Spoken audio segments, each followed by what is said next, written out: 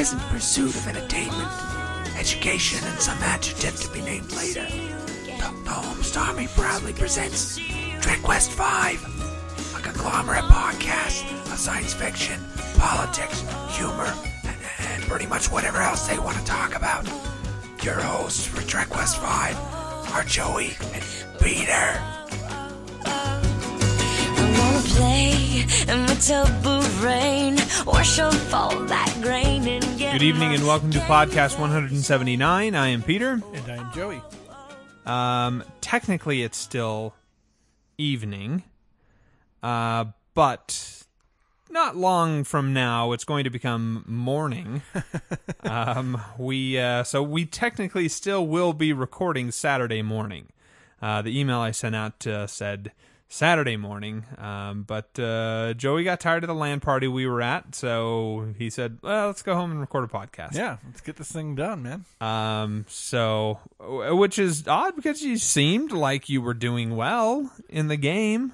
By the way, we have, for those who weren't at our office, we were playing the game League of Legends. Yeah, and by we were playing, you mean everyone was playing but you. There might have been other people who weren't okay. playing. Okay. Yeah, I was explaining to Curtis, our friend, and who's been on the podcast before. For me, the experience of playing League of Legends is a 40-minute wandering from one terrifying moment to the next experience.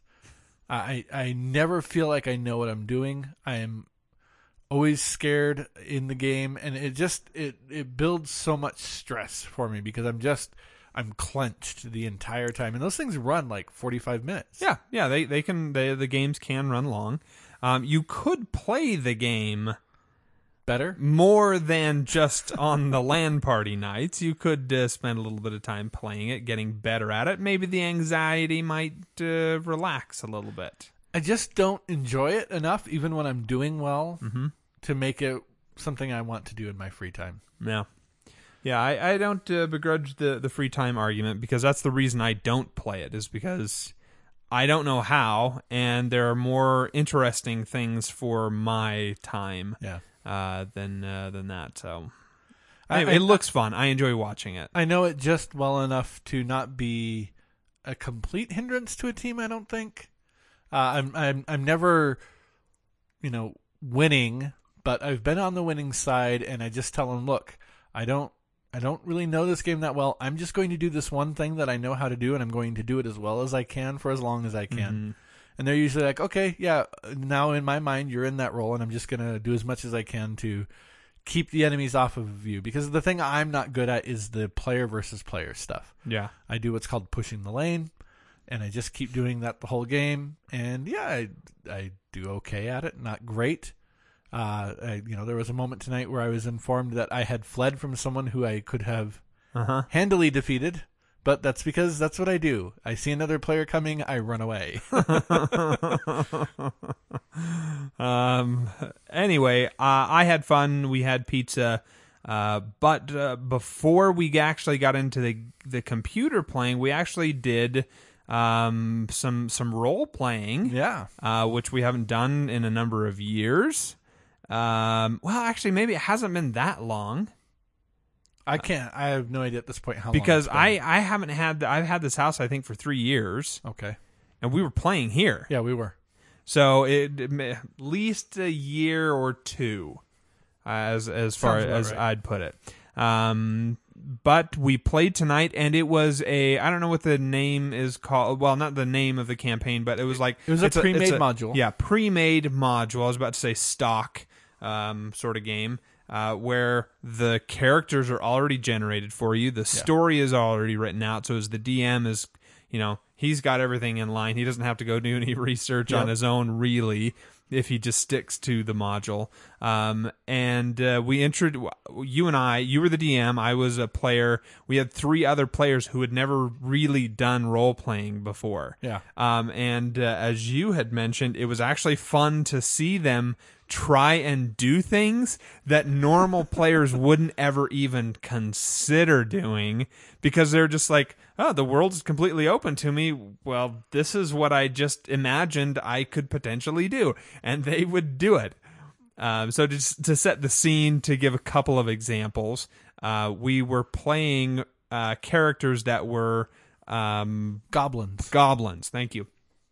And those goblins are very, very small. Pretty weak. Yes. So we ended up coming across a human that we had to fight, and then later on a horse that we had to fight.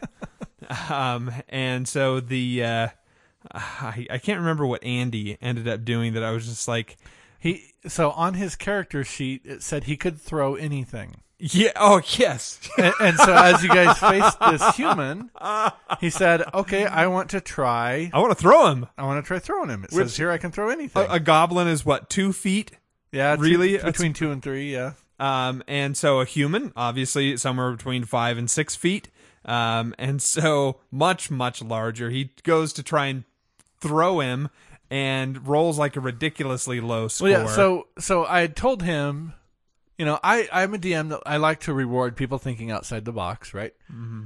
And so I said, okay, I will let you throw him, but first you have to lift him. Yeah, yeah. And so it was the lifting attempt that he rolled a natural 1, which in a role-playing game is pretty much the worst thing you can possibly do. And so I told him, you've just discovered you have a hernia. Yeah. And then the next thing we fought was a horse, and again, a goblin about 2 to 3 feet tall, very small, says, "Hey, I want to jump onto a horse." Yeah, and in the middle of a fight. Yes, in the middle of a fight, and she had this potion which allowed her to do so. And I just had to stop her and say, have you thought through what you're gonna do? Like, do you know when you get on the horse, which that's fine. Hey, great. I love the attitude with going for this, but do you have a plan for when you get there? And thankfully she did. She was like, well, I'm gonna poke it with my darts. Hey, great. I just said, I just want to make sure like you have a plan, not just, hey, let's jump on a horse. That sounds like a good idea right now. Because that seems like a terrible idea.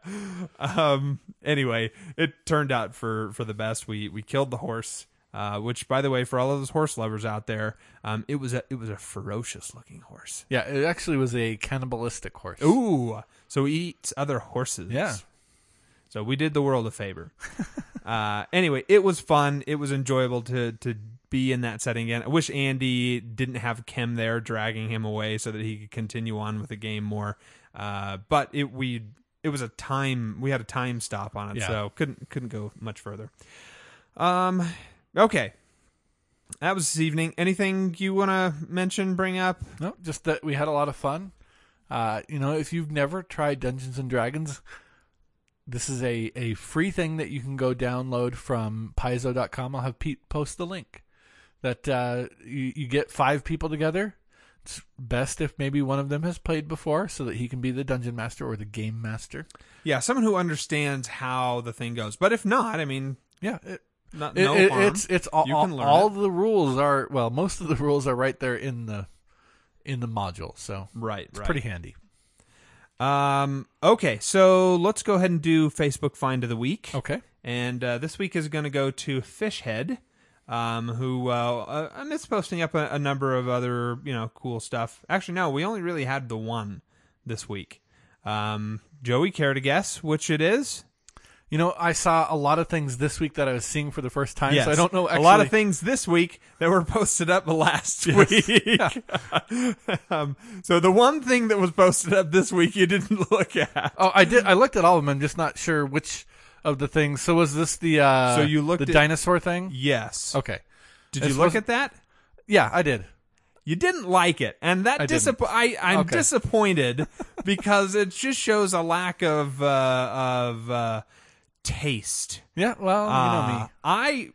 I thought it was hilarious. The premise is this husband and wife have these young kids, and so they've convinced them that every November their dinosaur toys come to life, and so they take pictures of the dinosaurs doing various things. And the poses and the stories that kind of go behind it are absolutely hilarious. He even has some comments from the kids along with the pictures. It's absolutely hilarious. So I thought the Tom great Hiddleston find. thing was funnier. Wasn't that this week as well? Maybe, yeah. Let's From Bob. It was on November 12th. Tuesday. So yeah, that would have counted. I have seen it before. Oh, okay. So it didn't seem new to me, and see. it was okay. Like, it was all right. Of the two, I thought it was the funnier one. So congratulations, Fishhead, for submitting that. I got a great chuckle out of it. Now let's see here. Top 5. Yes. Okay. Let's do top 5. I have got a couple of people who emailed in. Okay. Listener M, he says, "Hey, Lords of Television and Podcasting. I look forward to hearing if the episode Razor resolves any of Joey's frustrations with the series. I also hope you plan on watching The Plan after the series wrap-up. You can borrow my copy of the DVD if you need to. I'm not sure that I had considered it. I don't know that I've even seen it. As far as I'm concerned, when the series ends, it's over. It does wrap it all up in a nice, neat bow. Yes. Okay. Yes. I like how you had to stop and think about whether you could answer that question. Well, I just had to think about all of the different story tracks, and I think it does. He continues, I vote for you to go over Futurama sometime in the future. Okay. So another vote for Futurama. His list, top 5 sports to play. Number 5, street football. Street football. So not on grass, on hard gravel or concrete or Blacktop. asphalt. Seems weird. I hope it's not tackle. Number 4, I've never heard of this one before, British Bulldogs. Yeah, that's a new one. No clue. He included a link over to a Wikipedia page where you can just look up British Bulldogs game. The explanation is it's sort of like a variation of tag, where there's 2 teams and you're going around trying to tag all of the other teams, and the person who's tagged last is basically the winner. Okay. I only read, pieces Gotcha. as I glanced over the article, but anyway, number 3, dodgeball, which I love dodgeball. I'm pretty dang good at dodgeball, but Not a fan. not ever since I dislocated my shoulder and had it happen the second time, throwing things with my arm, not so great. Yeah. But I know how to dodge the ball incredibly well. Have I mentioned my dexterity score? I think I think I'm a 14. I think I've got a 14 dexterity on a scale of 1 to 20. Feel like 14. Now do you solid. feel like you ever Even had at like this age? I was going to say, do you ever feel like maybe you were at a 15 or a 16 and you Could have been. Oh yeah, could have been. Okay. Yeah. Number 2. Never heard of this. Ladder ball. Or, as my family calls it, redneck horseshoes. Now, I have heard of this before. I haven't heard of that. I've never heard it called ladder ball. And, Mark, you can correct me if I'm wrong on this, but essentially what you have is you have this structure that has a top bar, middle bar, bottom bar. Okay. And each one is assigned a point value, essentially. And so you then take, this is something my dad put together, like he built it all himself, so I don't know, I'm sure he was basing it off of something. I don't know if this is the exact thing, Yeah, but sure. he drilled a hole through some golf balls. So he has 2 golf balls, Okay. holes drilled through them. He ties a rope through the hole. So essentially you've got a rope holding the 2 golf balls together. Okay. And so then you stand a distance back and you toss the golf ball Okay. rope and trying to Kinda- get it around. Kind of bolos a little bit. Yes. Which that's super fun. Loads of fun to do that. That's one of the games that I play with my nephews and nieces or family when we when I go home because it is enjoyable. It's just easy, casual kind of gameplay. Okay. So lots of fun. I would not have called that a sport, but why not? Why not? Number 1, croquet. Really? Yes. I played it once. I can't say I was ever in a hurry to play it again. I don't understand the game, and I have just gotten confused because it seems like there wasn't much running around. No. So I got bored as a kid. But here's what there was.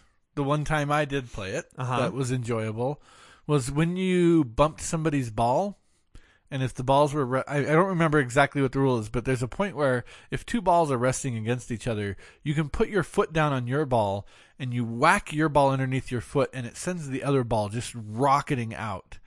And I remember, like, that was the thing you wanted to do because you could shoot the other person's ball, like, into the house. I'm pretty sure we broke the window. It was a lot of fun to send those balls shooting around. I see. I'm confident we were doing it wrong. I think I was 6 or 7 years old. Right. Okay. He concludes honorable mention would be Buck. Apparently I don't do enough sports. Now, this one, I'm deeply ashamed that you don't know this one. He continues, that game sounds like a lot of fun the way Bill Cosby described it. Now, if you ever listen to the old Bill Cosby stand-up stuff, he describes Buck. I don't think I've heard that one. And it is absolutely hilarious. It's a lot of fun. Anyway, Mark, good list, although I'm not sure why croquet is on there. It's fine that it is, just not sure why. Okay. Maybe he can bring his croquet set over next spring and show you why. No. I've seen it played enough. I don't think I'm ever going to get into this game. Okay. It's too reminiscent of golf, I think. I see. But not a fan of golf? I'm okay. I'm just not good at it. Yeah, okay.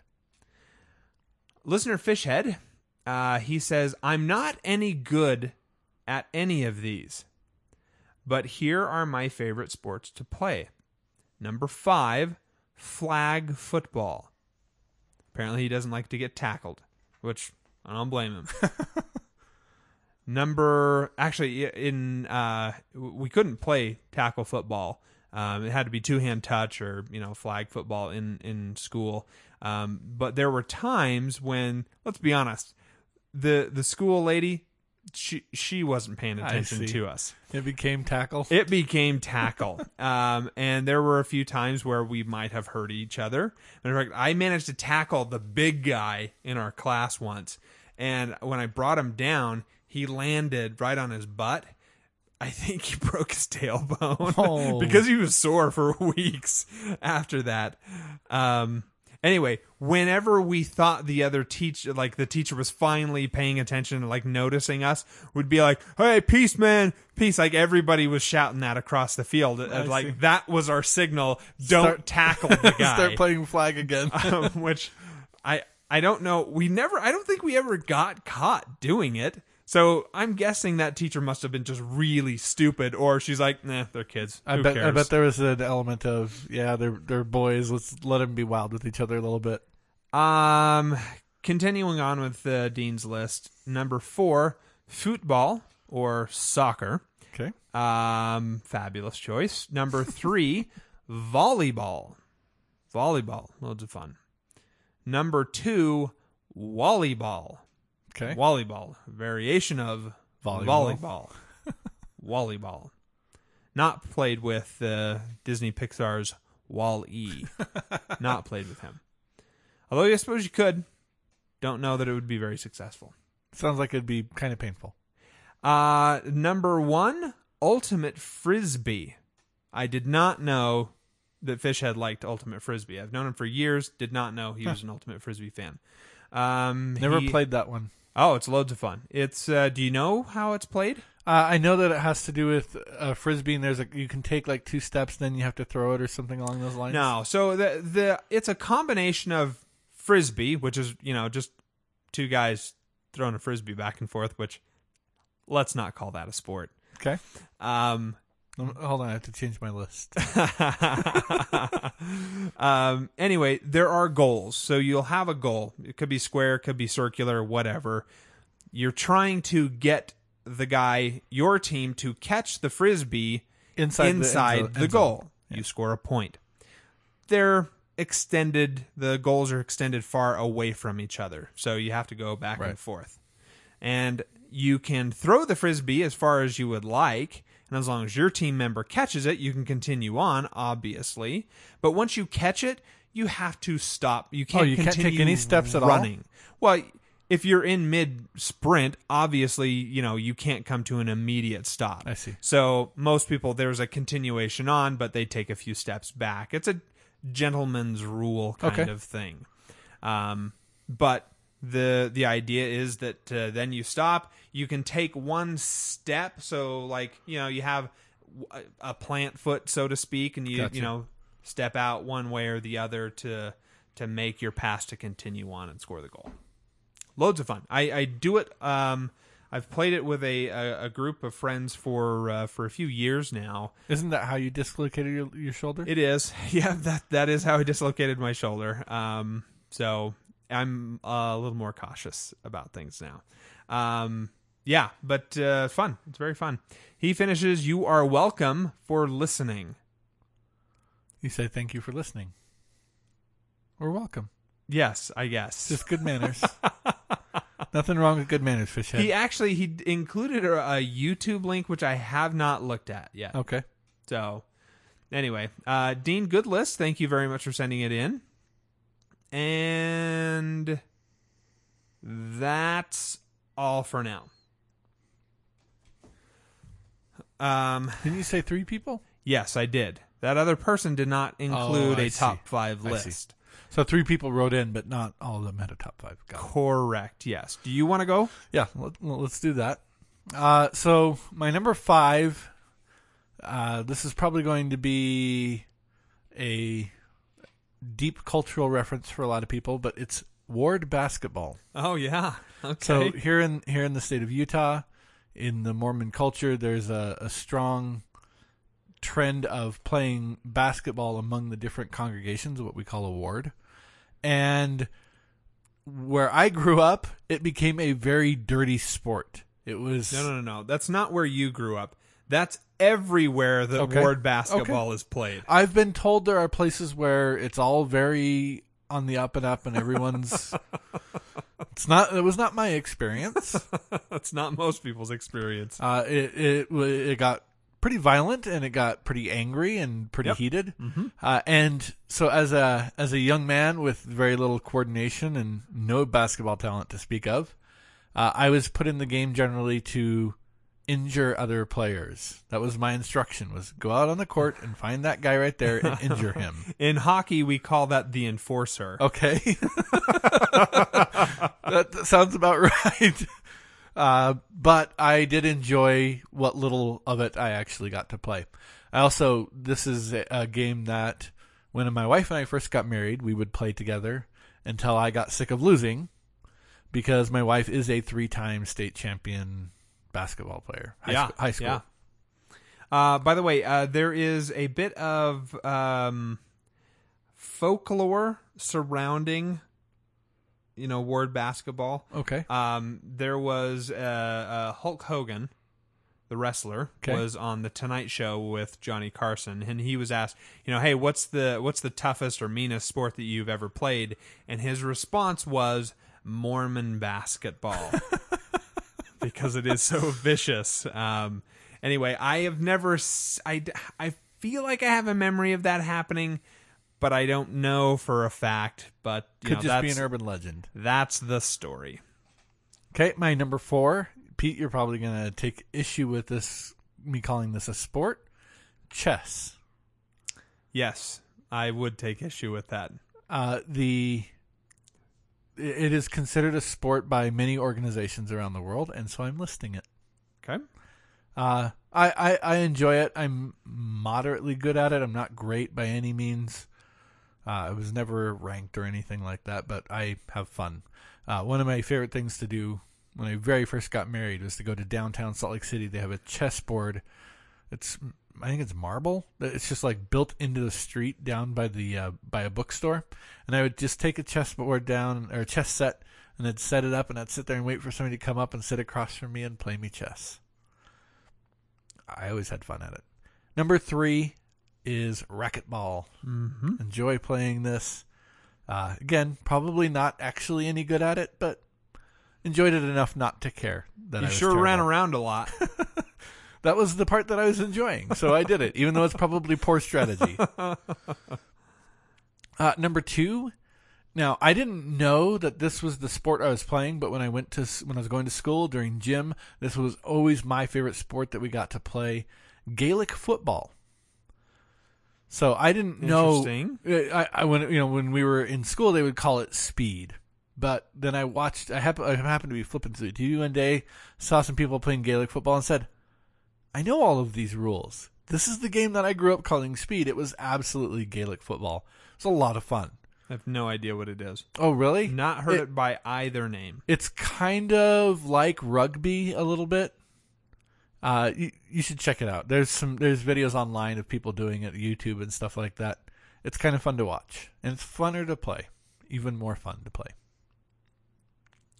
My number 1. Now, I never officially got to play this sport. Football. American rules football. It's the only sport I ever wanted to play in high school. My parents wouldn't allow it. And so what I would do is I would hang around the football field, and when they needed an extra guy for a blocking drill or whatever, I would go in without pads and I would play with them. And I actually held my own without pads, because I wanted to be out there, I think, a lot more than some of the other kids who were just doing it for, it's the glory sport, right? But I really wanted to be out there on the field and playing it. Super enjoyed it. Even as a kid, like you didn't play it in elementary school, like No. just during recess? Well, we played flag football, but to me that's a very different sport than tackle football. Okay. Because the thing I really enjoyed playing the most was on the defensive line. And in flag football, there's not much for a defensive lineman to do. No, so it's typically not defensive linemen at all. Yeah. It's basically a quarterback and And everybody one else spy. runs Yeah. out to catch the ball. Yeah. So the thing that I enjoyed doing in football wasn't really even in flag football. So I just loved getting in there, down in that mix, and forcing my will upon the other man, getting to the quarterback before he get the ball out of his hands.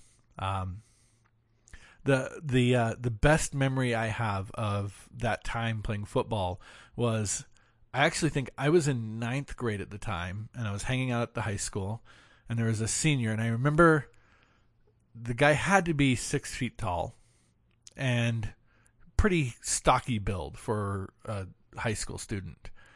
And he was coming down the field. At this point, I had actually been set up as a linebacker, so I'm a little bit off the ball. And it was a handoff, and they hand it to him. And I saw him coming. I thought, okay, there's no way on earth I win this battle straight up. But I noticed the way he took his strides, and I decided I'm just going to fling myself between his legs. And so as his rear leg came forward, he hit my body, and it pinwheeled me right off the field. I mean, I actually physically flew through the air from the force Sure. of him kicking me like that. I totally could believe that would happen. Yeah. It hurt so bad, but I got up and he was tackled, and everyone was cheering that I had tackled this huge man. It felt fantastic. Yeah. After freshman year, I said, "Yep, I'm not playing this anymore." I was not big. I didn't really grow up until I got older. Just scrawny little kid. All right, so my list. Yeah. A couple of honorable mentions because I love sports so much. It's a form of hockey. A tonsil hockey. I don't know. Could we call that a sport? No. Have you ever actually played that, Pete? No. My second honorable mention is the sock game.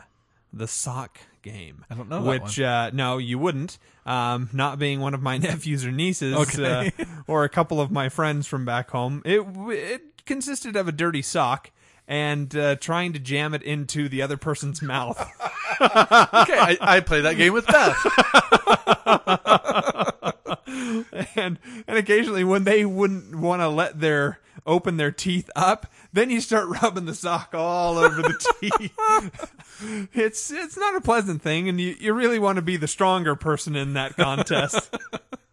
I always like to start pushing it up her nose when she won't open her mouth. My number 5 is wiffle ball. Really? Can't stand baseball and softball. Just not interested in them in the slightest. But wiffle ball is a lot of fun because it's usually pretty small. And I played it with my nephews and nieces, my brother. The fondest memories of doing that as a kid. Loads of fun. Number 4 is racquetball. Also, because it's a lot of fun. It's great exercise and highly entertaining watching me run around chasing that blue ball. Yes, definitely you. Number 3 is going to go to Ultimate Frisbee. I do enjoy playing that so much. It's very similar to football. A lot of similar strategies kind of come into play with it. It's reasonable exercise. You're running around the whole time, but you don't think of it as running because there's this frisbee that you're having to take care of. Number 2 is going to go to football because I've loved it since I was a kid. Going home and playing catch with Dad, when he would get home, it is so much fun. Love playing almost every position, and I will love it till the end of my days. Okay. Number 1, though, is soccer. I have also played that since I was a kid. I've been very successful at it. Can play any position. I've managed my own teams for years. It is, without a doubt, just phenomenal for me to play. I get why people don't like to play it, but it works for me, and I've been so happy with it my whole life. Great. Now, I do have an email I want to read before we go into Joey's Culture Corner. Okay. And this is from a Brainy Smurf. Oh, Brainy. Good to hear from you, buddy. He says, "Hey, dudes, I'm glad you are finally getting around to Razor. I will be interested to hear of what you think of Michael Taylor's writing so far, if there are thoughts to be had. I don't have much time for contribution at the moment, but let me just say that Joey's perpetual consternation is great fun. In watching BSG the first time, I never felt half as frustrated as our dear Overlord has demonstrated thus far. This is mostly because of the fact that I listened to Ron Moore's commentary as I progressed through the series. It is endlessly hilarious to me that 90% of Joey's frustration could be easily alleviated through Ron Moore's real-time perspective of the episodes as they are aired. Joey, are you avoiding the explanatory podcast commentaries because you enjoy self-imposed hurdles? Or are you just so dedicated to the podcast that you are purposefully avoiding the reservoir of answers that Ron Moore provides to further entertain us? Let me answer this. Okay. I told Joey that he couldn't. Yes. He's not allowed. Because it might hint at what might happen. And because I am dedicated to the podcast, I'm following Pete's instructions on this. Right. I know how entertaining it is to hear me frustrated. Either way, great job. I can provide a mini Nook this week in the form of a question. How much Trek have you dudes seen? A lot of it, most of it. The original series he's asking here, or? He says Trek. Okay, so I've seen, obviously, all of The Next Generation many times. I watched, I think, 2 or 3 seasons of DS9. Hit and miss, not every single episode. Never watched any Voyager. Never watched any Enterprise. And the original series I've only seen Like when it comes up on marathons, I'll tune in and watch it, but I haven't ever actually sat down and watched my way through the original series. Okay. So I've watched much more Trek than you. All of TNG. I want to say probably 90 to 95% of all of DS9. Most of Voyager, probably I would say 60 to 75% of Voyager. Enterprise, I tried really, really hard. I wanted to, but just really couldn't get it. The character of T'Pol, they tried to turn into this, oh, she's so sexy. Yeah, let's... Now, even that couldn't get me interested. And then the original series, I have seen a number of episodes, not all the way through. I don't even think I've seen a full slate of like one season. So if I add up all of the episodes that I ever have seen, I don't think it even comes close to a single episode, single season. So, question answered. He continues, it is part of your podcast namesake. As Ron Moore obviously came from DS9 and TNG, I should add, one can enhance the perspective of how he approached BSG with respect to his previous series. I think it's fascinating to analyze how TNG spawned two very different progeny, DS9 and Voyager. There was also Enterprise with that intro song. And before you go ripping on Voyager because of its crappy first season, by the way, it's not just the first season that's crappy. Several others that follow it.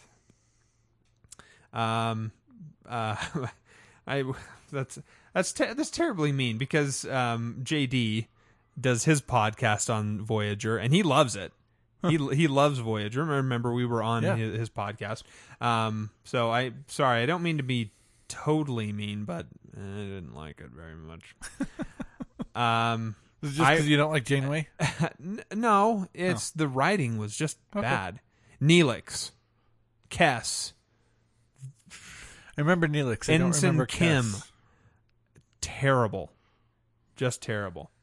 He ends, I remind you that except for the original series, every Trek series had an awful first season. I will return with my thoughts and comments on the matter next week. Yay for the Overlord's Ambassador, Brainy Smurf. Brainy, thanks very much for taking the time to email in. It's always good to hear from you. Okay, Joey, what is Joey's Culture Corner? This week it's going to be the project Star Trek Continues. Actually, I had something else planned, but after Brainy's mini nook there, I changed it up, rolling with the punches here. This is a fan-created TV show where they want to finish off the original 2 years planned, or the two remaining years of the original 5-year plan for Star Trek: The Original Series. So they've cast it, they've recreated many of the sets. I think that these guys are doing a fantastic job. Mm-hmm. It's clearly an absolute labor of love for everyone involved. The set design to me is the thing that just blows my mind because, again, not the biggest original series fan, but for me, it very much looked right. It looked like they'd gotten a lot of the aspects of the set design correct. There's only one episode right now that I know of. You can watch it on YouTube. And then they have done a Kickstarter to try and create some more episodes and really get this thing going. You mentioned this to me before, and it made me curious. How is the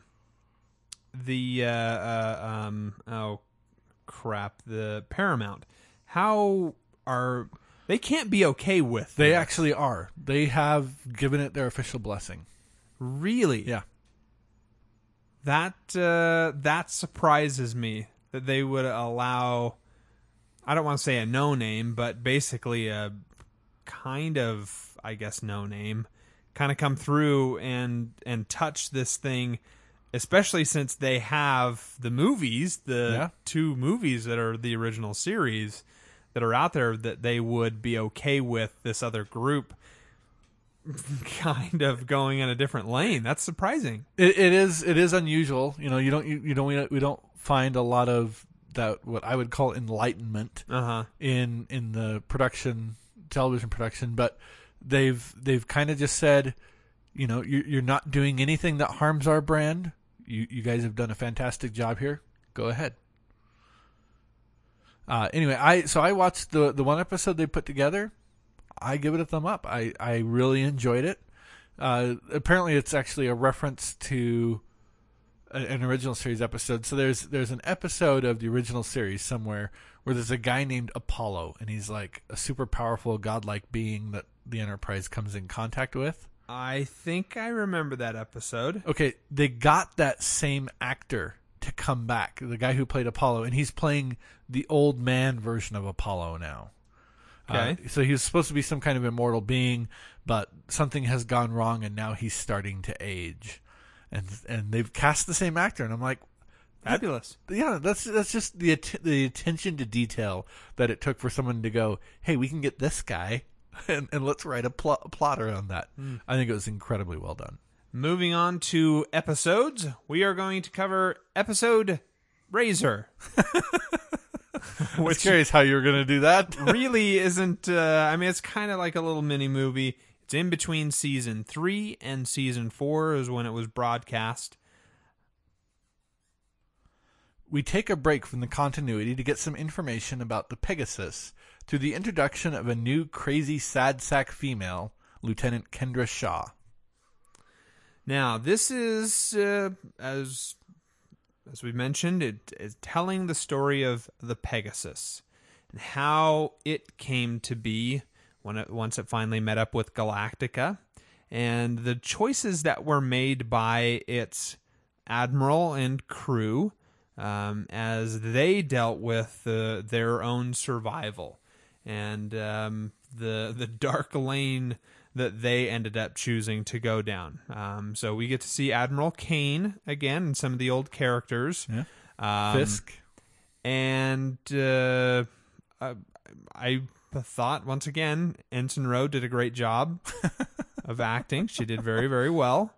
I like this episode, or I like Razor. I think there are some incredibly cheesy and eye-rolling moments, but still, I like it. I'm a fan of it. Okay. Now, it starts out with, we get a rehash because, again, this is between season 3 and 4, so it's going to catch us up. Because, again, we've already seen the Pegasus that was, it's over and done with now, so, we needed to be refreshed on who those characters were. And we're brought into, we get to see two different things. What is the current timeline of the Pegasus with Lee taking over, and looking back on the timeline of the Pegasus from when the attacks happen all the way up to, filling us in with all of the other stuff that happens. Catching back up to now. Right. So we see this person who looks like she's one of the cooks down in the galley. And we're come to find out this is Lieutenant Kendra Shaw, although she's not a lieutenant at this point, I don't believe, because she's a cook. And she is shooting up. She's got some drugs. She's got something in a needle there. And, she's got some, I don't know why I wrote bad memories here. But, she doesn't seem like a very happy person. No, life clearly isn't going well for her. Now, we jump back in time, and we see the Pegasus as it is in the shipyard. Just recently docked. All of the crew's going to be, hey, we get a little bit of time off. The Admiral is there, and, hey, I don't really want to take any time off, blah, blah, blah. We see number 6. Gina, who is a civilian contractor who's working on the upgrade to their systems. And her last name is Old Geminese for resurrection. Oh, really? That's right. That's right. Cute little thing they threw in there. I don't remember what the name was. Invier or Invier, something like that. Anyway, we're up on the bridge and we see Admiral Kane is, she's a no-nonsense woman. But more than that, she's kind of an a-hole. I wrote the same thing. Not only is she an a-hole, she's proud of herself for how much of an a-hole she is. Yeah, and she kind of shows off to everybody else up there on the bridge because this new lieutenant, Kendra Shaw, shows up. She didn't know her way around the ship. First time I'm being on it, and she apparently took too long in order to get there than what the Admiral felt. And in my opinion, Kane is mean for the sake of being mean. Yeah, she's a bully. And, I think it really just comes down to she does it because she can. And there's nothing, no one else is going to really stand up to her. That's the Admiral. Because I run a tight ship and this is the way I do things. So you're going to take it and get under control, which I think is a load of crap. Now, you mentioned Kane being practical. But there's something in this scene that... Wait, it just now? I called her practical? Yeah. You said she's practical, but she's an a-hole. I don't remember the practical part. You did. I have a recorded record. We can always play it back. But there's something here on the CIC of the Pegasus that I don't remember ever noticing before, but it really bugged me throughout the course of this episode. And it's these glass doors that rotate every time someone wants to enter or leave the CIC. They seem to be semi-motion activated. You don't remember those? I never noticed those in the series proper. They were. It's incredibly, I just kept thinking, it seems that poor is the design. Dumbest thing ever. Who thought that up?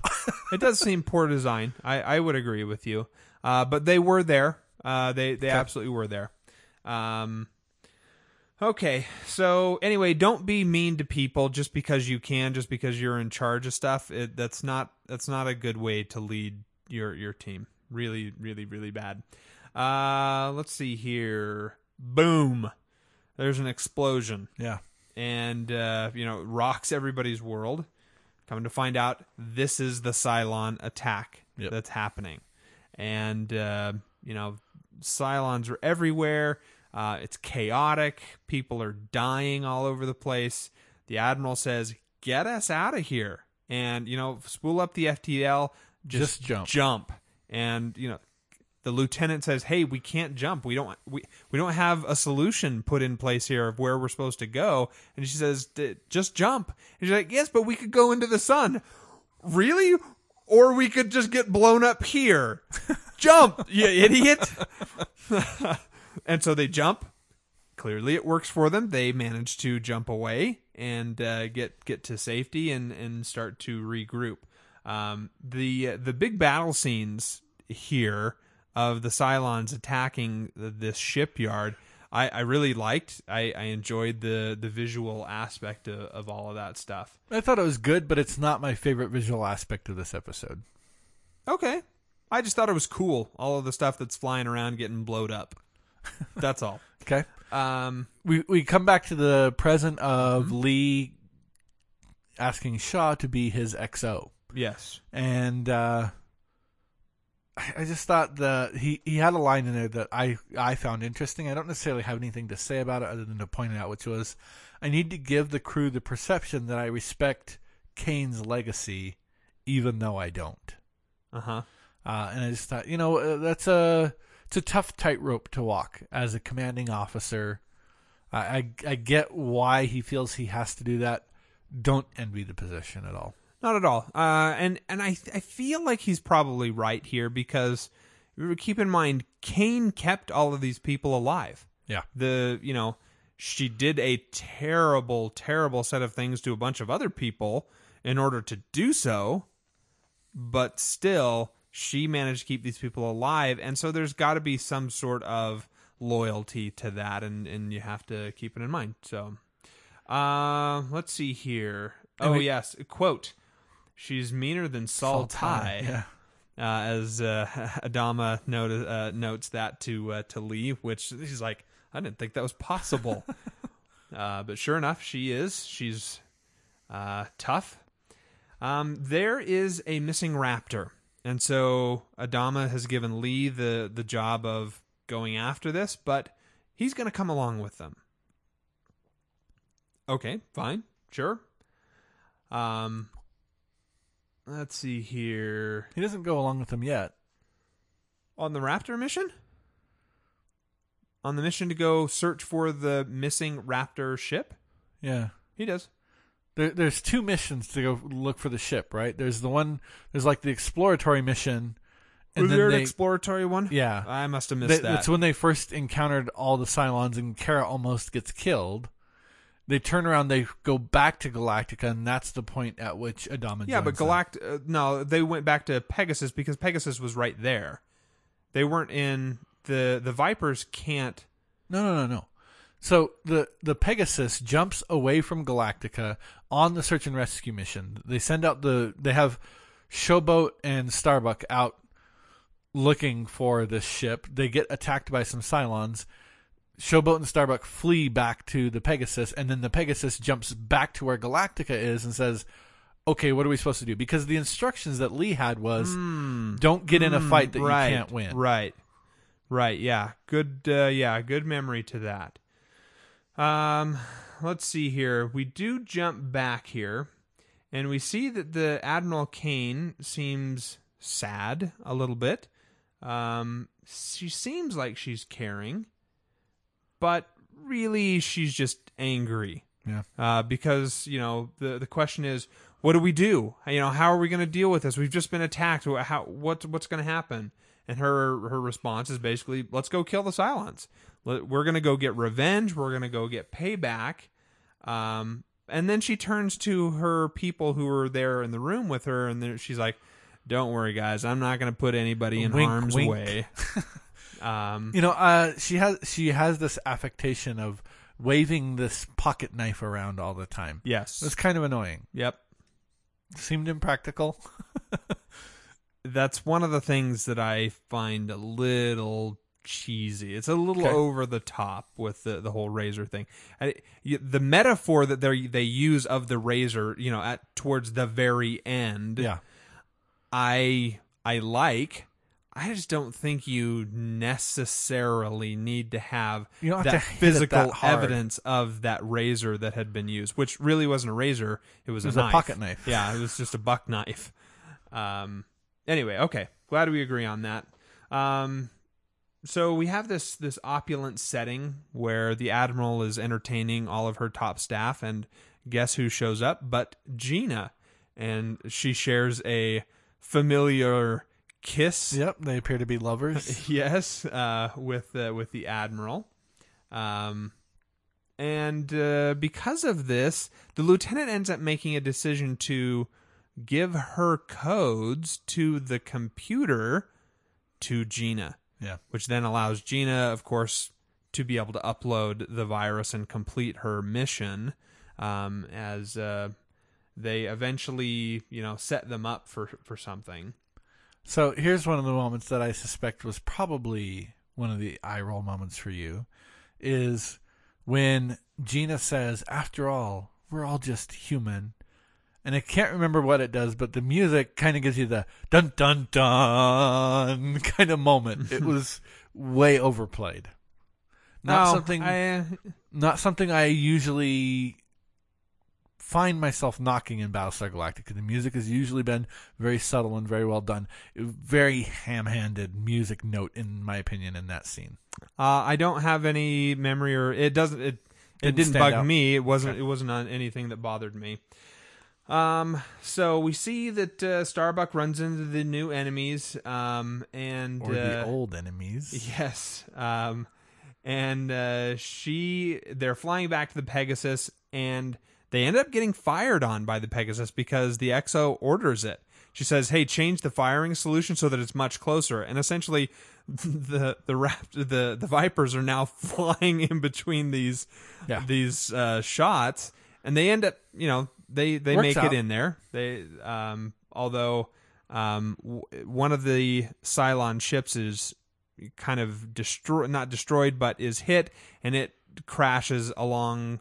No, it makes it. Yeah, through. It made it into the landing bay. Starbuck shot it down. Starbuck shoots it, and Starbuck is obviously ticked off by this because she knows what the Pegasus did, and she thinks that the XO is a loose cannon, which is the pot calling the kettle black, if ever there was. Yes. And she says, the Lieutenant or XO Kendra says to Starbuck, "Don't question orders." And we come back into a scene where, when we heard about this before, the Admiral Kane, had shot her XO. Yeah. Had killed him for not following an order. And we come to find out that this order really should not have been followed. So, as we mentioned, Gina uploaded the virus or whatever it is into the system. They see this ship that's like, oh, we could totally go in and destroy this thing. Well, come to find out, they know they're coming. No, it's a staging point. So the Cylon army is just, the Cylon fleet is on its way from point A to point B. It stops here in between. And they happen to attack right as the Cylon fleet is getting there for its staging point. Okay, yes, that's one way to look at it. Or Gina helped to collaborate and make sure that they were going to be there, because all they ever saw was, hey, there's just the one ship, no big deal. As soon as they show up, oh my gosh, all hell breaks loose, and they're suddenly fighting this massive fleet. And the XO is rightly saying, okay, we've got to recall our birds. Let's get out of here. Like you promised us you would do. Yes. The Admiral says, no, are you not following my order? Give me your sidearm. Now, I'm just going to throw this out there. If anyone's ever asking you for your sidearm, don't give it to them. That is not going to end well for you. I don't know what you do, but don't hand over your weapon. You heard it, folks. When you're robbing that bank and the police say, throw down your weapon, just remember, Peter Nash told you not to. That's right. If you don't want to be shot by Admiral Kane, keep your weapon and the cash. The XO oddly follows this order, hands over the gun. She has no hesitation in pulling the trigger and shooting him right in the head. So dead. I can understand from one perspective how perhaps the XO thought that was the right thing to do, to hand it over. I think on some level, because we get the impression that they're personal friends. Clearly he still trusted her. Right. He thought she won't do it. It's just a show of strength. I'm going to call her bluff here. Unfortunately, she wasn't bluffing. Yep, he lost. Anyway, everybody else is just absolutely stunned, and she turns to Colonel Fisk and says, Colonel, you're now my XO. Will you follow my order? And the answer to that question is most obviously going to be yes. Yeah. With the killer Admiral still holding the smoking gun. Yeah, okay, sure. Yep. Launch all of the rest of the Vipers, please. Let's go get these guys. Obviously, though, they survive the encounter. They do. Although they had heavy losses. Severely depleted. And it ended up, putting them in a terrible position because all of a sudden they don't have the supplies that they need to be able to continue on. And let's see here. It is in this encounter that Shaw sees a 6, kills it right in front of, conveniently, a security camera, heads back up to the CIC where she had just sent Gina, says, hey, pull up the security feed, and then things really get crazy here on the CIC. And this was the only maybe not the only. This was one of the few things in this episode that I really enjoyed was getting an understanding of how Gina came to be in that state that she was in. Right. And because did you get a sense that she actually had feelings for? I did. Yeah, that's what I'm saying. It makes sense why she was as vindictive as she was, why she was so broken. And it wasn't just what Thorn did to her. Granted, that had a lot to do with it. But I think that she really did love Cain, and that broke her as much as anything Thorn did to her. Right. In the same way that the other 6 loved Gaius Baltar. Yep. And so clearly the 6s need to be boxed. The 6s need to be boxed, huh? They're broken. They're flawed. Or maybe that's the part of their programming. Yeah, that's the evolution, right? That's what they were seeking. So, let's see. Come to find out, I don't remember how, but they do. The Guardian Cylons, so who they're are talking these to old Athena. style, they are seeking a way to become real boys. Yes, sure. Let's call it that. It's the Pinocchio syndrome. And here's where probably the biggest for me is eye roll is really once again, Adama is the one who's put right into the middle of this crucial piece. I see. It's him who's there, and he was the one who found this. The beginnings of the hybrid system. Now, I was really confused by that because they were not calling him Bill. They were not calling him Adama. They were calling him something else. Was that his call sign? I don't know, but they were calling him Oscar. Oscar. Okay. So I don't know if that's a middle name. I don't know if that's his call sign. I have no idea, but so I noticed the same thing. I got confused. I'm like, wait, is that supposed to be Adama? Or is he just saying, yeah, I was around and there was this other guy, Oscar, that's down there? I don't think so. I think that is actually supposed to be Adama. Anyway, he saw the beginnings of the hybrid system, and he also found those other human beings that were being experimented on. Yeah. And so, he's starting to chase after the ship that, he gets outside and he's like trying to call it in and say, hey, you guys need to go get this thing. And he says, no, the war is over. We just signed an armistice. Everything's done. And that's like, Bill Adama's finally putting the pieces together like, oh my gosh. If we would have just destroyed them right then and there, we could have prevented this whole thing, which is, There's no reason to believe that. It's just so silly. It is absolutely silly that one, that's so perfect, and two, it has to be Bill Adama who is the one who dealt with this. Why not? Hey, I heard this story from a guy I was with in my squadron. That would have been more plausible for me than, it's Bill Adama again. Yeah. I mentioned there are several things that I did enjoy about this episode.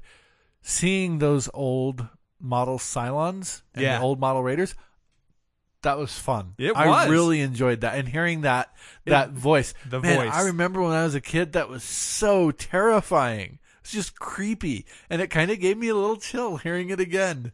I'm so glad that they did that part of it. The nostalgia factor was through the roof, all because of that stuff. And I thought while the current Chrome toasters that they have are like eerie, creepy, like disturbing, these are just as still creepy and scary. So, all right. Let's see. I've got to find my notes again. So they're planning a search and rescue mission, which is what you helped me remember there earlier on. And we come to find out that the president has some information about Kendra Shaw, about how she apparently took part in this thing that happened aboard the ship called Scylla, which is where Mechanic. Pegasus crew had Oh, okay. gone and had said, hey, you know what, we need this person, this person, this person, and we're taking all of these supplies. And including your FTL drives. yeah, including the FTL drives. Thanks, Pegasus. Which, this is where they shoot civilians to help carry the point home. You come with us, or we're going to start shooting your family. Here's the part about this whole encounter that doesn't make any sense, and it's never added up for me. They just lost 800 people in a firefight. Why not take a bunch more? Yeah. Aren't your odds better the more people you have? Even if that guy is terrible at whatever job you give him, surely there's something you can have him do that having even a terrible job of it done is better than having it not done at all. Right. I agree with you on that. My only defense might be that we don't know how many people they were taking. Which it doesn't seem like they were seemed like completely there may be a couple filling hundred there. their stores. Right. I'm with you on that completely. Okay, so Gina, we see her locked up, and we see that Lieutenant Thorne is brought back in. He still looks creepy and gross. And he's told by the Admiral, use pain, degradation, fear, shame. If they can feel all of these other human emotions, then you know what? I bet they can feel all of these as well. And basically, without saying, do whatever you want to her, she said, do whatever you want to her, and picked the guy who was completely comfortable doing that. Those things, yeah. Let's see here. 15 civilian ships found, and they're going to strip them down. Quote, the military needs must take priority. Another quote, shoot the families. Why are you still dealing with this? Another quote, after that, shoot the families. There won't be any more resistance after you do that. Really just some screwed up stuff. Yeah, she's obviously fundamentally broken. This is where Aliyah Dama would have come through and said, no, I'm not going to carry this order out. But gutless Fisk says, okay, I don't want to get shot. I'll do it. Fine. This is the order. We're going to carry this through. Actually, even Fisk doesn't have the guts to carry this through right here. It's Shaw. Well, yes, as far as carrying the order through of shooting the families, yes, Shaw is the one who takes the shot. But still, Fisk doesn't do the Lee thing. Sure. He does not do the Lee thing. And that's what he should be doing as the one who is in charge, or, the I think we should person. start referring to that as pulling an Apollo. Pulling an Apollo. Oh, man. So Starbuck managed to find the lieutenant in the midst of shooting up. Okay, actually, hold on. Before you go to that. Okay, what do you want to say? I wanted to ask you, you're one of the Marines in with Shaw and Fisk. Do you join the firefight? No. Okay. You're one of the civilians there on the ship. Do you resist the military? I mean, we saw them doing everything that they could, which was they started throwing I'm saying, bits and pieces at them. Would you stand up, or would you just capitulate? I think most likely I would have ended up capitulating. Okay. I mean, because it's clear where the might and the power is, and clearly fighting against that with what we saw there, it would be a slaughter. Yeah. Just I just, as I watched the episode, I'd rather take my chances, living even, without FTL drive. Okay. I don't know that I can really say either party. It's one of these situations where I'm like, okay, yes, it sucks that they're in it. I don't know that I do anything different if I'm in either group. I think if I'm in the military, I understand that perspective of, you know what? Winning the war is the most important thing. We're going to go ahead and take whatever we need, and I'm sorry that that's going to inconvenience you. And if we have to do it by force, we're going to do it by force. From the other side, if I'm the civilian and you're coming to take my things by force, I resist. And yes, you probably are going to have to shoot me to get that thing. And so it's a tough scenario, but I don't see how, for myself, on either side of the situation, I could have done any differently than what the characters in the episode did. Yeah, I agree. I just don't see how, in that scenario, fighting would do any good. It would just be more dead people. Yeah. Including myself. Right. And the preservation of myself takes precedence over the death of myself. Or principle, if you want to call it that. Well, let's see. Notes. Starbuck finds the lieutenant, or the XO, who's just about to shoot up, and or self-medicating, as what we should call it, because that's what Starbuck is doing. She's self-medicating with booze, which we're all totally okay with that happening. No, we're not. Well, culturally speaking, no one's going to stop her walking down the hallway with an open can of Pabst Blue Ribbon, but everyone's going to look, sideways at the girl walking down with the needle hanging out of her arm. Or neck. Yeah, or neck. Okay. Anyway, what's kind of nice is that Starbuck helps her here. Helps her realize, all right, fine. We all make mistakes. I'm not going to say anything if you're not going to say anything. But it seems like that little bit that helps Kendra Shaw not take the injection. Because she's like, yeah, okay, right. I guess maybe I don't need this. Interesting. And while, I that's probably one of the nicest things Kara Thrace has ever done.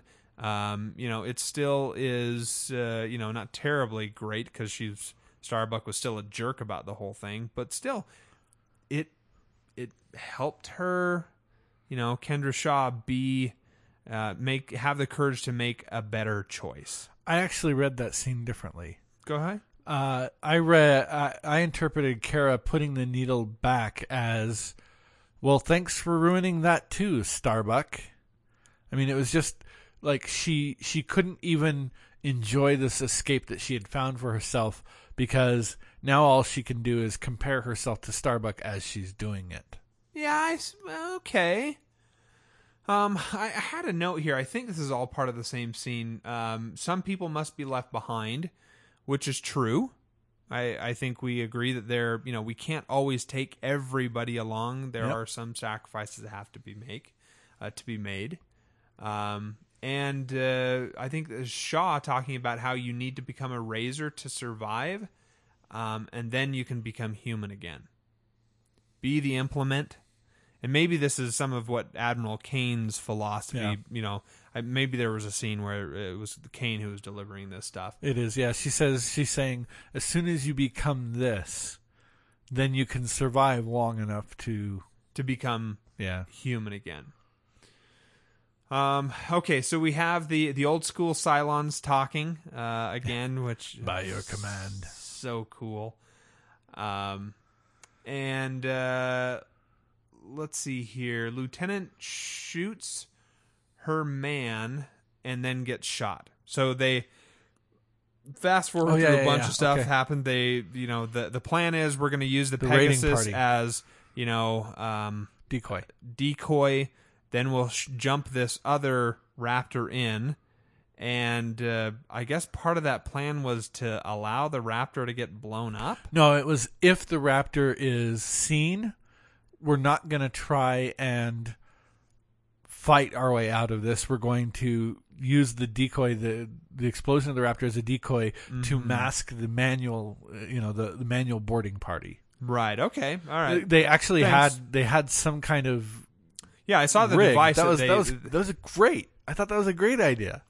I thought it seemed weird that they had even bothered to prepare something like that, but whatever. It just shows the level of detail to which Shaw plans her missions. Shaw was a brilliant tactician. Anyway, they get on board the ship. They get in there, and they find the other crewmen, the people who were aboard, and they can see the experimentation had been continuing on. And so they unhook everyone. They're making their way out, and one of their people falls down, and the Cylons reach him, and they're taking him away, and they do what is, the quintessential thing. Oh, I won't let the enemy get him. It's better that he die than that he be taken captive and put through these terrible experimentations. Right. Which I guess I could probably agree with. I'd probably be okay with getting shot. But she has no qualms, puts it up, shoots the guy dead. She gets shot in turn. And then... Seems like she probably could have shot the guy dead from cover. Just saying. Yeah. It didn't seem... The scene itself wasn't really shot that well. Yeah, it wasn't. It just seemed like... real close-ups, and that's about it. We don't see perspective of any of the other stuff happening. Better to not give us details when clearly we should be ignoring them. Anyway, so the Lee is sensing, because they're told, hey, we've got a problem, or maybe the communications were jammed. Yeah. Lee says, hey, you know what? I've got one of these nukes. I could fire it. Well, before the communications got jammed, they had told them they were having a problem with the remote detonator. Had they gotten that? Okay, great. Adama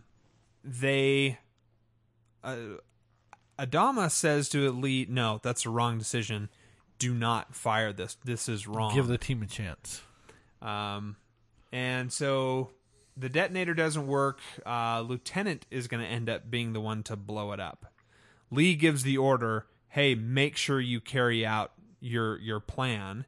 And he was basically telling Starbuck, make sure you do this. Well, because it makes sense, because the lieutenant was injured, probably dying. You don't want to leave that person as the one who's the fail-safe.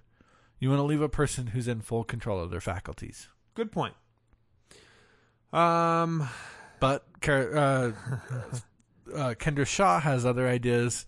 She forces Kara to give her the weapon and get in the escape pod or whatever was going on there. It's like an elevator. They got back into their suits, and they were going to another Raptor was sent out to fetch I got them. that much. It's just like she was having them all get in this room or something, and I didn't quite get. Was that the airlock? Decompression was it an chamber? elevator? I would imagine. I don't know. Yeah. It seems wherever they came in from. Okay. The hybrid Cylon we meet acts like God, talks like God, but says he's not God. Correct. Talks about how he is this. He has knowledge about certain things that it's like, how do you know some of this stuff? And he offers absolution. Yeah. And it's in this scene where we finally find out, okay, it was Shaw who fired the weapon and actually killed the people, or started the firefight that, ended up with the death of, I think it was 12 other civilians. And so she's dealing with this, and, she's done some bad stuff, but he is trying to tell her, hey, don't worry, this has all happened before. This is all going to happen again. By the way, Kara is the harbinger of death and will be the end of humanity. Yeah, the way I wrote the quote was, she is the herald of the apocalypse and the harbinger of death. They must not follow her. Right. Okay. Thank you, because I did not get that quote right. I was just basically saying, yeah, Kara's bad. She's going to be terrible for everyone. Well, that's not what he said, though. Right? He did say they must not follow her, But who knows what his motives are in this whole thing anyway. Right. But neither Herald of the Apocalypse nor Harbinger of Death particularly imply any guilt or culpability on Kara's part. Just that I she could see that. indicates the event is going to happen. Sure. She's maybe the kickoff point of it all. Right. I suppose one catalyst. could argue that Kendra Shaw was the kickoff point for what happened on the Scylla. You know, she shot that one woman in the head, but then that triggered all of the other Marines to then start firing as well. So maybe there could be, maybe there might not be. So that's a good point that you bring up. I feel like, especially because of the comment that Brainy made, that people watching this might be going, oh, Joey's going to be so much more comfortable now with Kara because of this information we're given. And all I could say was, yeah, that didn't help me at all. Gave me nothing to work with, thank you very much. Because, just because she's the inflection point doesn't mean anything one way or the other about what she is or is not, or... it really doesn't tell us anything other than this guy whose motives are completely unknown to us. I certainly don't trust him just because he talks like God. He is afraid of what she brings. But she did bring a nuke onto his home and basically led to his death, right? Sure. Yeah. So, maybe he was talking specifically about that moment. Well, I can certainly see, even if you just look at what we know up to where we are in season 4, I think you could very easily say, you know what? Kara Thrace is a herald of the apocalypse. She's the one who took the Raptor on her own initiative back to Caprica to get the arrow of Apollo, was it? Yes, it was the arrow of Apollo. Which is what led them to the map back to Earth. So, in that regard, Herald of Apocalypse is a perfectly fitting title for her. Could be. Harbinger of Death. Now, again, we have to take into account this is a Cylon talking. Kara Thrace has killed an awful lot of Cylons, so calling her the Harbinger of Death from a Cylon perspective makes perfect sense. In addition to that, the things that she has done where she has not been at her best has led to some pretty terrible things happening to humanity. And so in that regard, you can also say, everything we know about Kara Thrace today, without any further information, we could certainly call her a Harbinger of Death. Right. Now, the only piece that is at all telling is they must not follow her. Unfortunately, like I said, I don't trust this guy's motives, so I don't know if that means, yes, they should follow her, or no, they really shouldn't. It's going to be dangerous for them. Yes, because we have no information. Now, keep in mind, this is right after... Season 3. Even maybe a little bit before that, because in Season 3, the Pegasus is gone. Okay. Right? Okay. And so, right. There's been a lot of stuff that has happened for us. So... just throwing that out there. Anyway, she tries to warn them, sends back a cryptic message before communications are shut off, which is, don't trust Kara Thrace, which, I don't know. It seems like everyone's been saying that for quite a while now, so I don't know. What do you make of that if you're Lee Apollo or Admiral Adama? Right. Anyway, he makes the comment again, all this has happened before and will happen again. Yeah. Adama then talks to Lee as they, kind of share, this moment about this stuff. Like, hey, how are we going to judge what Admiral Kane did? And Adama says, I wasn't in her shoes.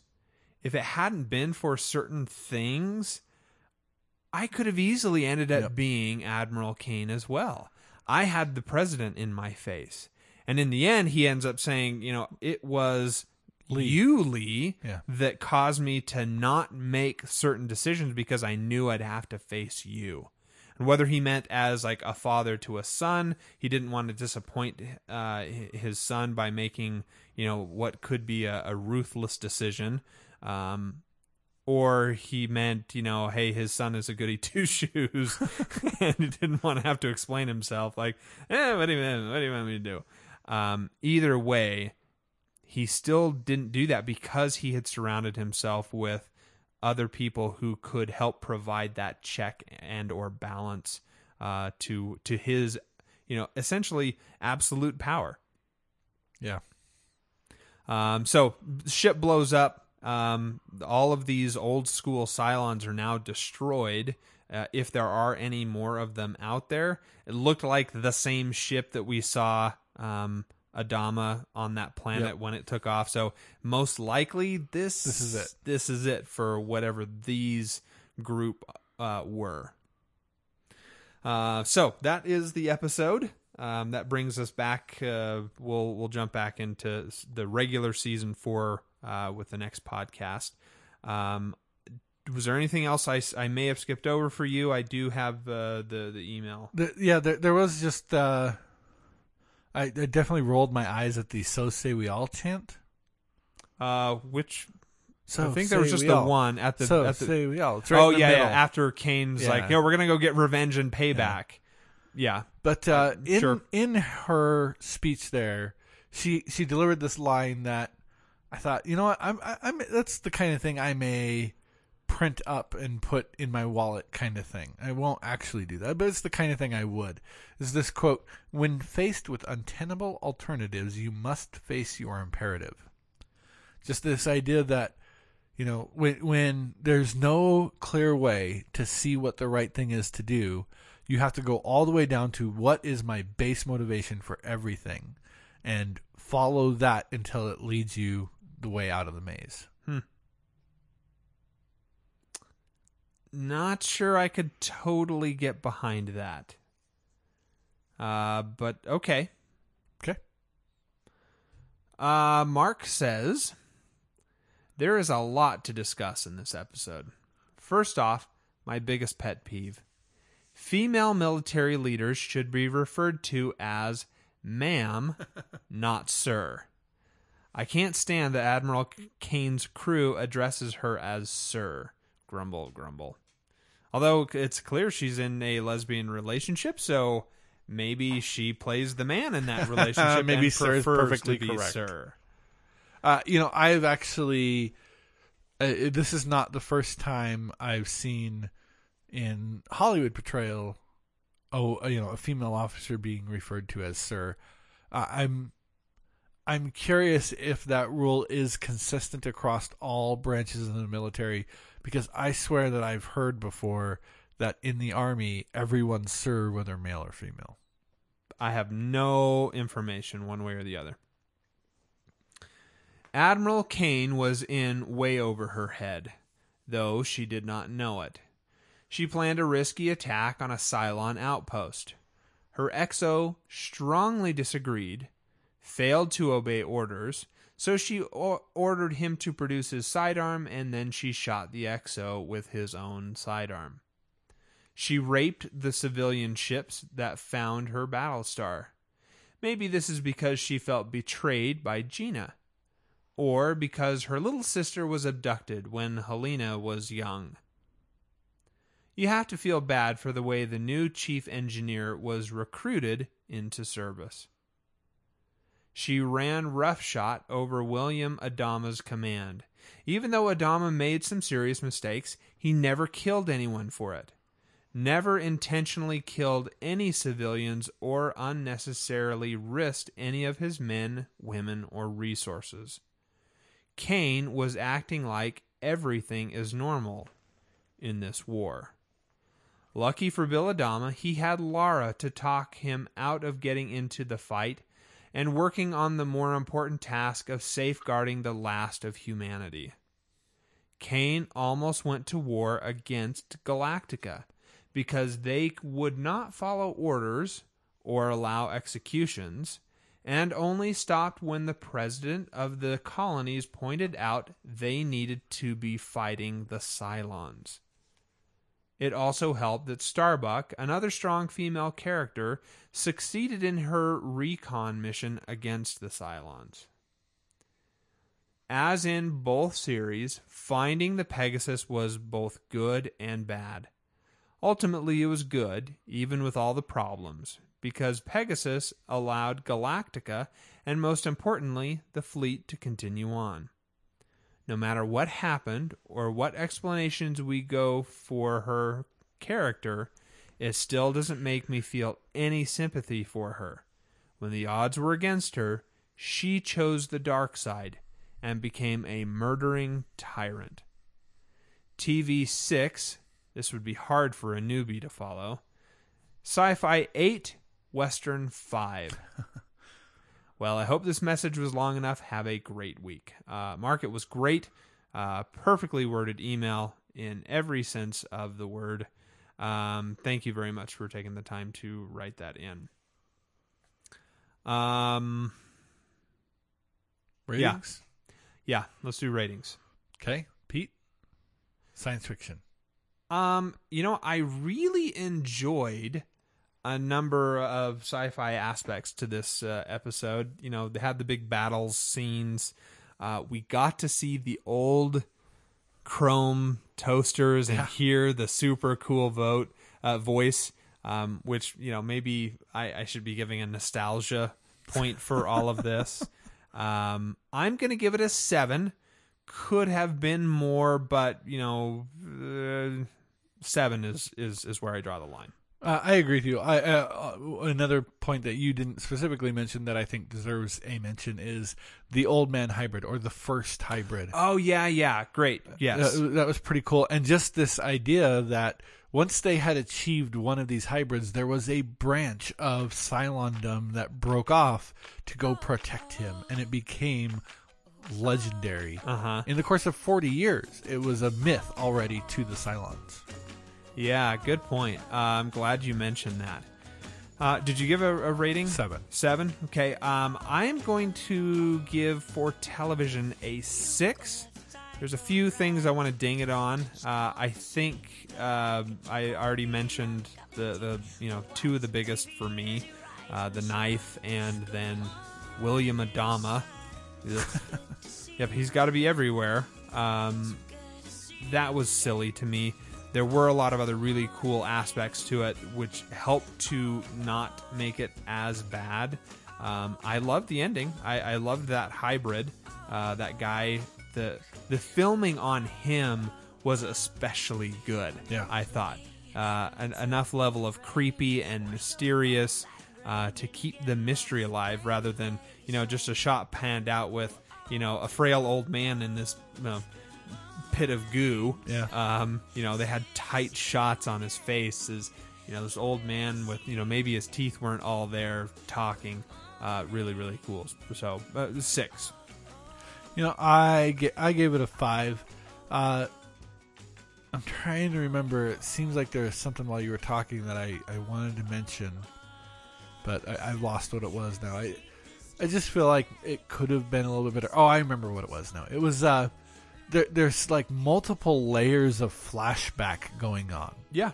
And I consider the flashback to be it's a useful technique when you're writing, but it gets overused a lot. And to use it multiple layers deep in a given episode, I thought that was poor writing. It's clear that an episode like this is written for people who have already been engaged with this story, because otherwise you are gonna be lost as to what in the world is going on. And I don't just mean because we're going back so much time. I mean, just like it is going back and forth all over itself throughout the entire episode, and that can be frustrating.